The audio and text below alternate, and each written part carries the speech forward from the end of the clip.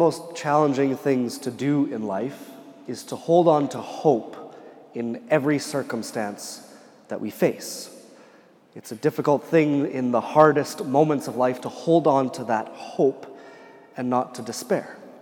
And in our life of faith, sometimes what creeps into that striving for hope but failing is that we start to believe that we hope for too much and then we're disappointed.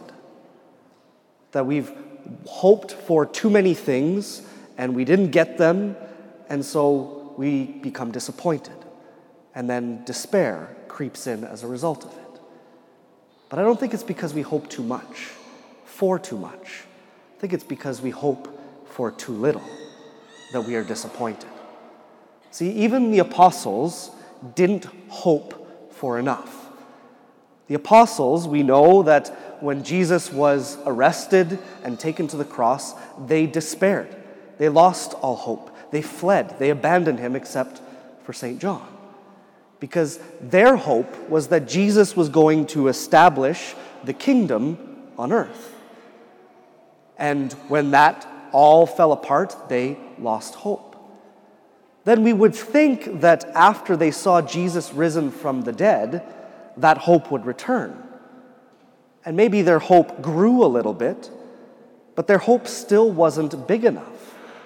We don't hear it in St. Mark's version in the gospel, but with St. John, even after they have seen the risen Lord, they still go back to their old job.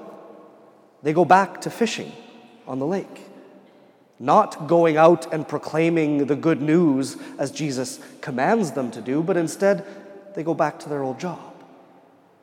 Their hope isn't big enough yet to go out and to do what Jesus is asking them to do.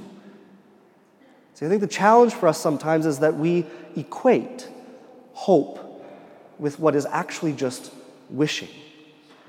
We make hope a wish for something that we desire. And that's not really Christian hope. It's not really the virtue of hope that we talk about as Christians. See, a wish is, I wish that things were different. I wish that I was somewhere else. I wish that whatever I'm going through would end. We want to be somewhere else than what we're living right now, and we think that that's hope. But it's not Christian hope. Hope is the virtue that is proper to the pilgrim. Hope is the virtue of the one who is on a journey. Think about it in this way. Going on a road trip with children. What is the question that comes up multiple times on a long road trip when you are driving with children? Everybody knows. Are we there yet? Why does that question go away with age? As we get older, we don't have that same question anymore. See, as kids on a road trip, they go in the vehicle with you, their parents, and they are being taken somewhere that they don't know. And they have no concept of how long and what it takes to get there. But as we get older, we have an understanding that we're going to get to where we're going. Maybe it's going to take 10 bathroom breaks before we get there. Maybe you get a flat tire on the way and it delays. But you're going to get to your destination. That's more like Christian hope. A child wishes that they were at Grandma and Grandpa's house. And they just ask the question, are we there yet? Are we there yet? But as an adult, we know that we will get there. It might mean the craziest road trip you've ever had, but you're going to get there. Here's another thing that's interesting. Do you know what the symbol for the virtue of hope is? It's an anchor. Funny. That the virtue that we kind of hold on to about kind of pulling us forward, moving us to the future, the image that we use in the Christian faith to depict that virtue is an anchor. Something that we usually think about holding us back. What is the best way to try to understand this? To me, it's thinking about the anchor being forward. And we are attached to the end of that chain. And we are being pulled forward by that anchor. And who is that anchor? Jesus. See, the apostles, in experiencing the ascension of Jesus, and ultimately Pentecost next Sunday, finally gave them the hope that they needed to go out into the world to proclaim the good news and to face every trial and circumstance that would come their way in attempting to live out this mission. See, the virtue of Christian hope is that we are assured of the end, which gives us the confidence in the here and now to face whatever it is that we have to face. That we are tied to that anchor, and we might be in the midst of a storm, but we're tied to that anchor, and so we will never be lost.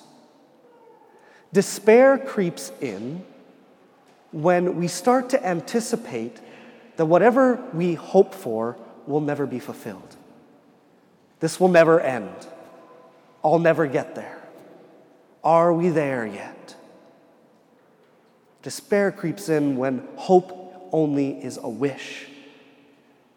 Because when hope is only a wish, it's only about trying to be somewhere else than where we are. But Christian hope is a desire to be somewhere else, but it roots us in the here and now. When you are on a journey, when you are a pilgrim, you know where you want to go. And in strength and in maturity, you accept whatever it is that comes with that journey. And you overcome those trials because you know where you want to go.